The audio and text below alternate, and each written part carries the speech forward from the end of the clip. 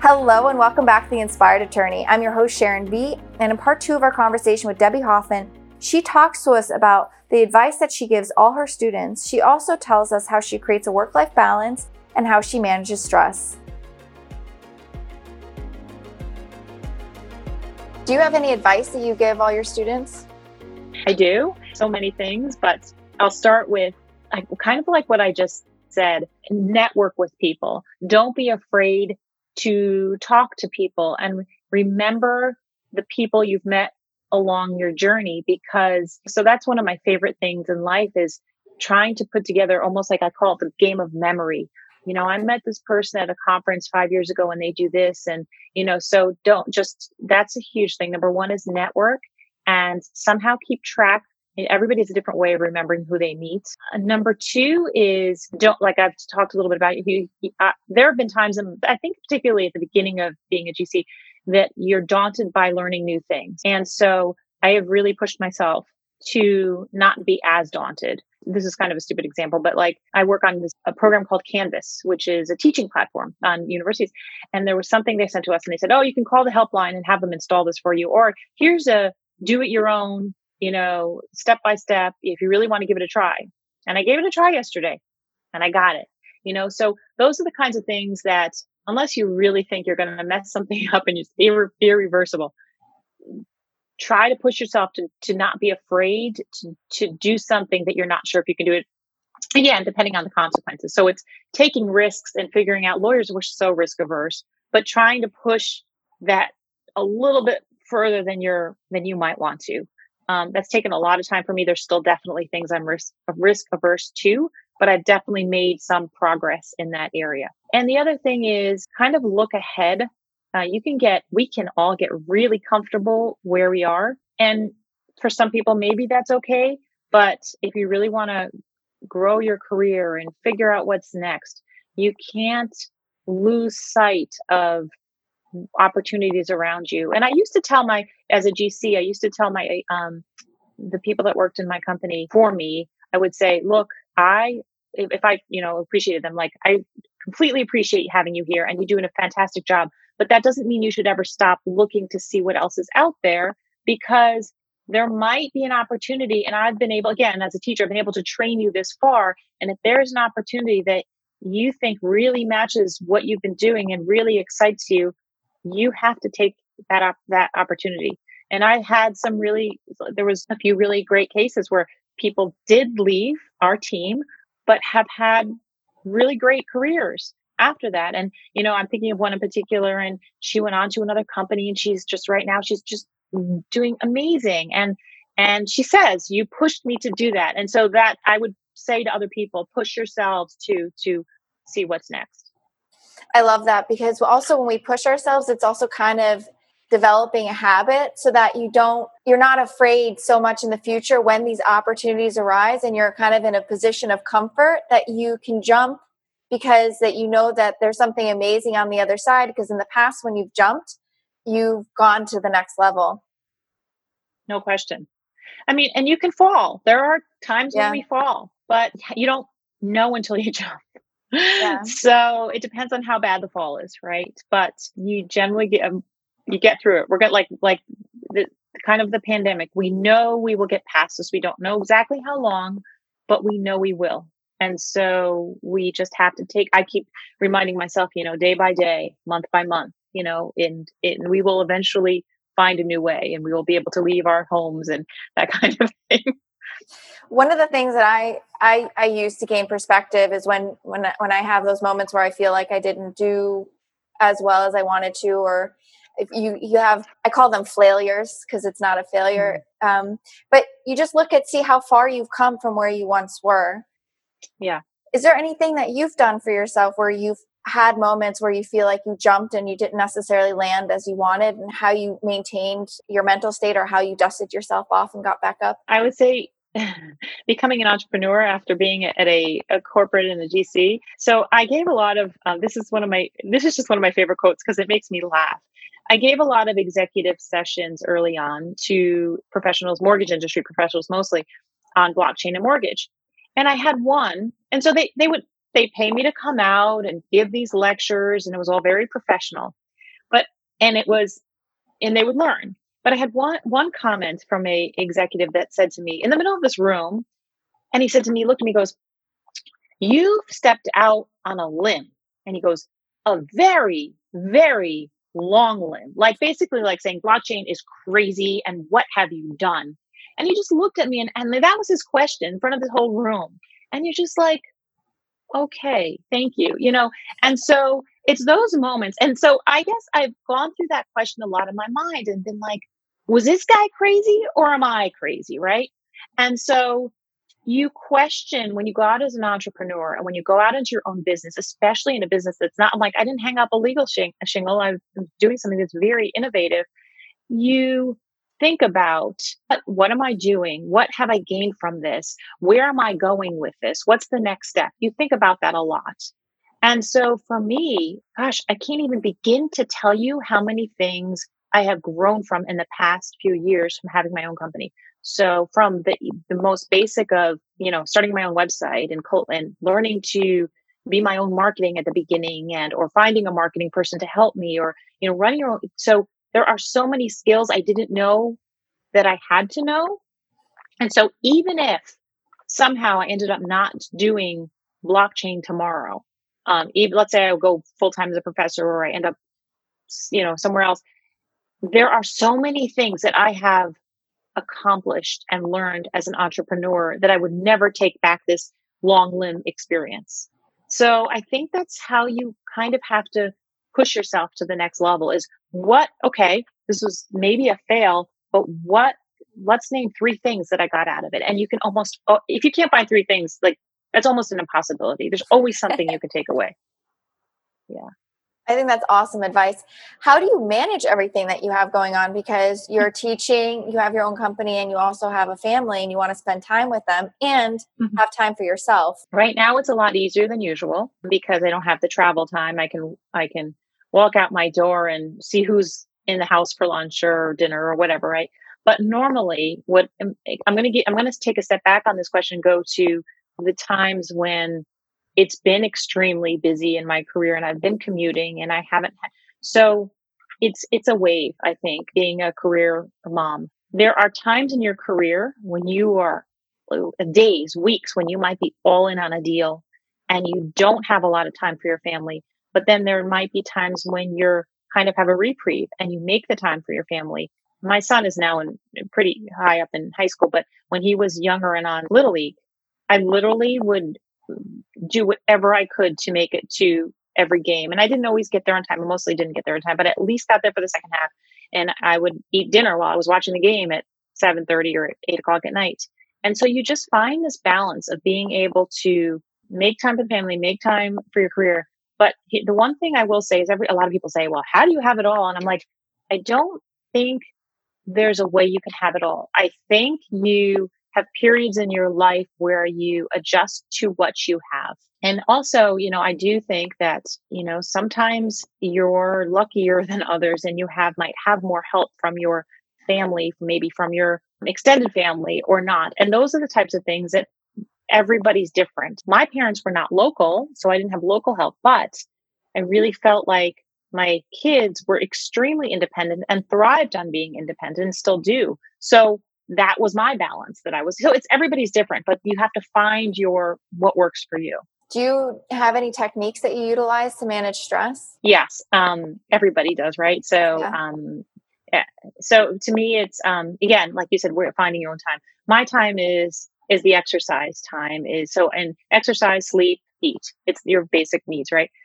So earlier on, I used to, I would, go to the gym early on, and then more in the past, maybe 10 years, I started to run, and now I'm biking. But to me, biking a certain amount of times a week, I just enjoy my biking and it's my time. And so there's that. Sleep, I know we don't all have enough time for sleep. I really do try and make it a priority, whether you're a nighttime or a morning time. Like I can work I'm a night owl. So I love working really late at night and then getting, ideally 8 hours of sleep a night. And then the third thing is like, it's food. I love my great food. but I watch what I eat in terms of I will eat really, really well at certain times, and then I'll just binge and enjoy my really rich going out to eat dinners and wines and things like that. I don't do that every day. I would, gosh, I could never get anything done, but I really, really enjoy it when I do. So those are kinds of like the three things that honestly, like, they give me joy and balance and make me happy. So I love that you've picked out the things that give you the most joy and that you've been able to create a real balance with them, because sometimes if you don't feel like you're getting enough of something, then we're in a situation where, for example, with the eating habits, like I give myself the weekends to eat or drink whatever I want, and then during the week I'm good. yeah, So on the weekend, I'm not losing my mind trying to shove everything in, because I know that the time is there for it, and then during the week I also have time to take it easy. right, right. You have to. I hate starving myself. But you have to do everything in moderate. So there's some moderation there. And I actually have the same theory with exercise. I have a certain amount I bike or run, right? And people have said to me, you could do a half marathon, like running, or you could do. And I think I know theoretically I could do it, but I wake up knowing that I have to do a certain amount, and I know I can do it and I enjoy it. If I pushed myself, and then there are people that love to push themselves to those limits. That's just not me. So you kind of have to know, is that something that again gives you joy? Is that something pushing yourself to that limit will make you happier? For me, it won't. It will just make me more stressed, and I'll be achy and hurty, and I don't want to push myself to that level but that's not, there are people that love marathons and half marathons. It's just not for me. Yeah, So, it's really just knowing yourself and what makes you yep. tick. Yep. Do you feel like you've gotten a certain piece of advice that you consider the best piece of advice you've gotten? Yes. So I think it is be who you are. When I first came to Florida, we talked about, you were in my class. You may remember this. I spoke really, really fast. This is something I was a New Yorker, and I've lived in Florida now for 13 years.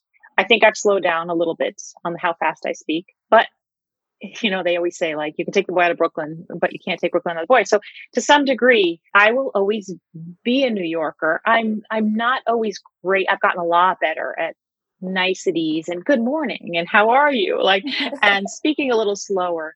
But in business, or when you're on an interview, or when you're doing a project, we are who we are. And while we can really train ourselves on certain things to be better, it's really hard to change the core of who we are.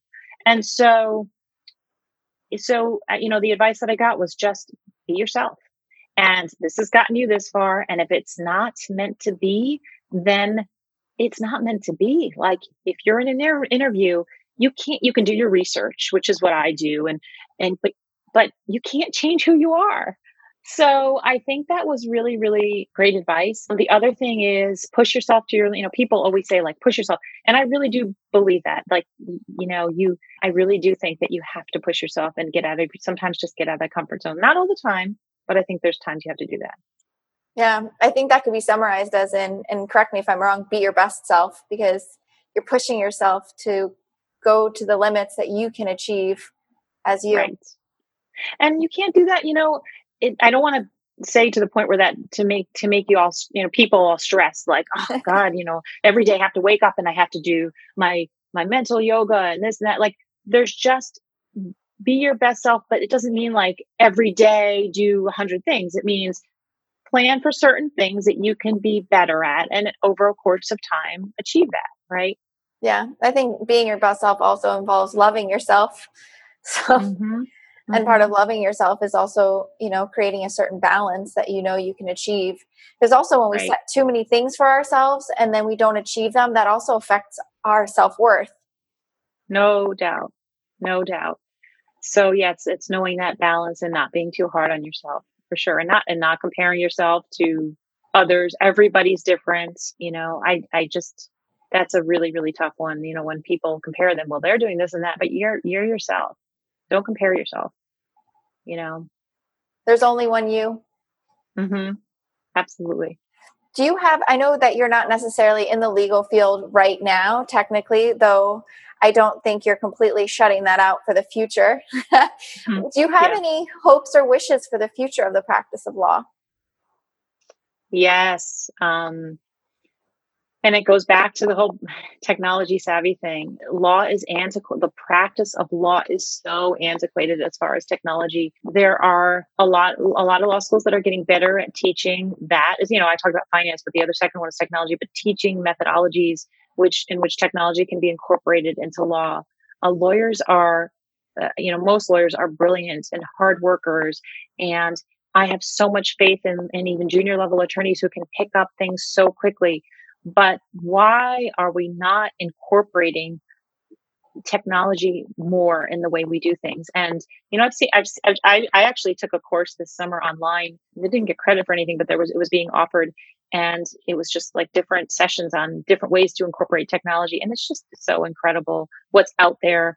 And so I really would encourage law firms to have somebody in that firm, whether it's ideally it should be its own position, focus on how the firm can grow. It's just like just like you have a position in marketing, they should have a position in how the firm itself can develop from a technology perspective. And I just, so that's my pet peeve. How do you stay on, because you said you took a course, how do you stay on top of the ever evolving field of technology, not including the CLEs that are offered? Yeah, because you have to know which CLEs you want. So I'm on a boatload of mail serves from law firms. So I liked, and that's more of like legal issues, not so much as technology, but I just kind of read the headlines and what webcasts are they having or what are they writing about.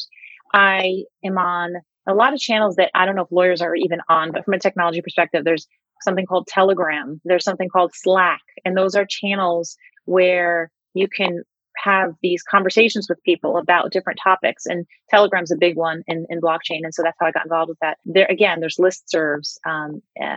You'd have, so you kind of, and then a lot, how do you find those? Well, you can start by, social media. A lot of people write about them and connect. And so it's to the networks. The more people you see writing about things, and you might click into that and learn more about it. How did I learn about that technology course? Was somebody who I'm connected to on LinkedIn is kind of a superstar in that area. And he's a professor at Kent College of Law in Chicago, and was talking a lot about this course. And I clicked onto it, and it was incredible. And so, so it's just one thing leads to the next. But the more you read, the more you network, the more you get involved in conversations through these kinds of channels or networks, is how you get there. I've had people say to me, I follow you on LinkedIn, and so I've learned a lot about blockchains. It doesn't have to be me, but follow somebody who you meet, who you think is really interesting and might be able to provide more information in certain areas.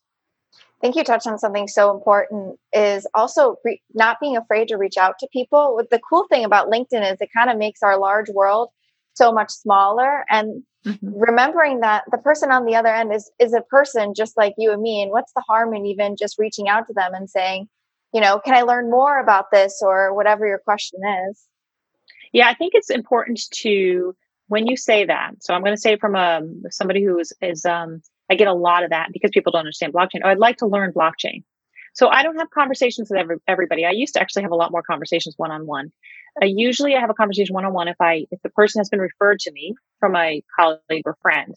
If it's a cold call, usually what I do is I give them some sites to my website on articles they might want to read.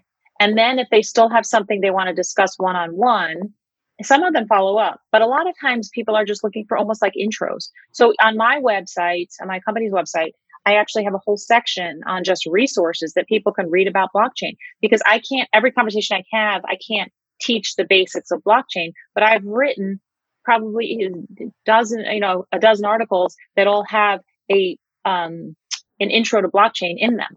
So I think when you're reaching out to people, I think it's great, but you also want to be careful of people's time when you reach out to them. I think that's a really good insight. Debbie, would you, aside from the technology aspect, do you have any feedback or advice for your peers, or for our peers rather?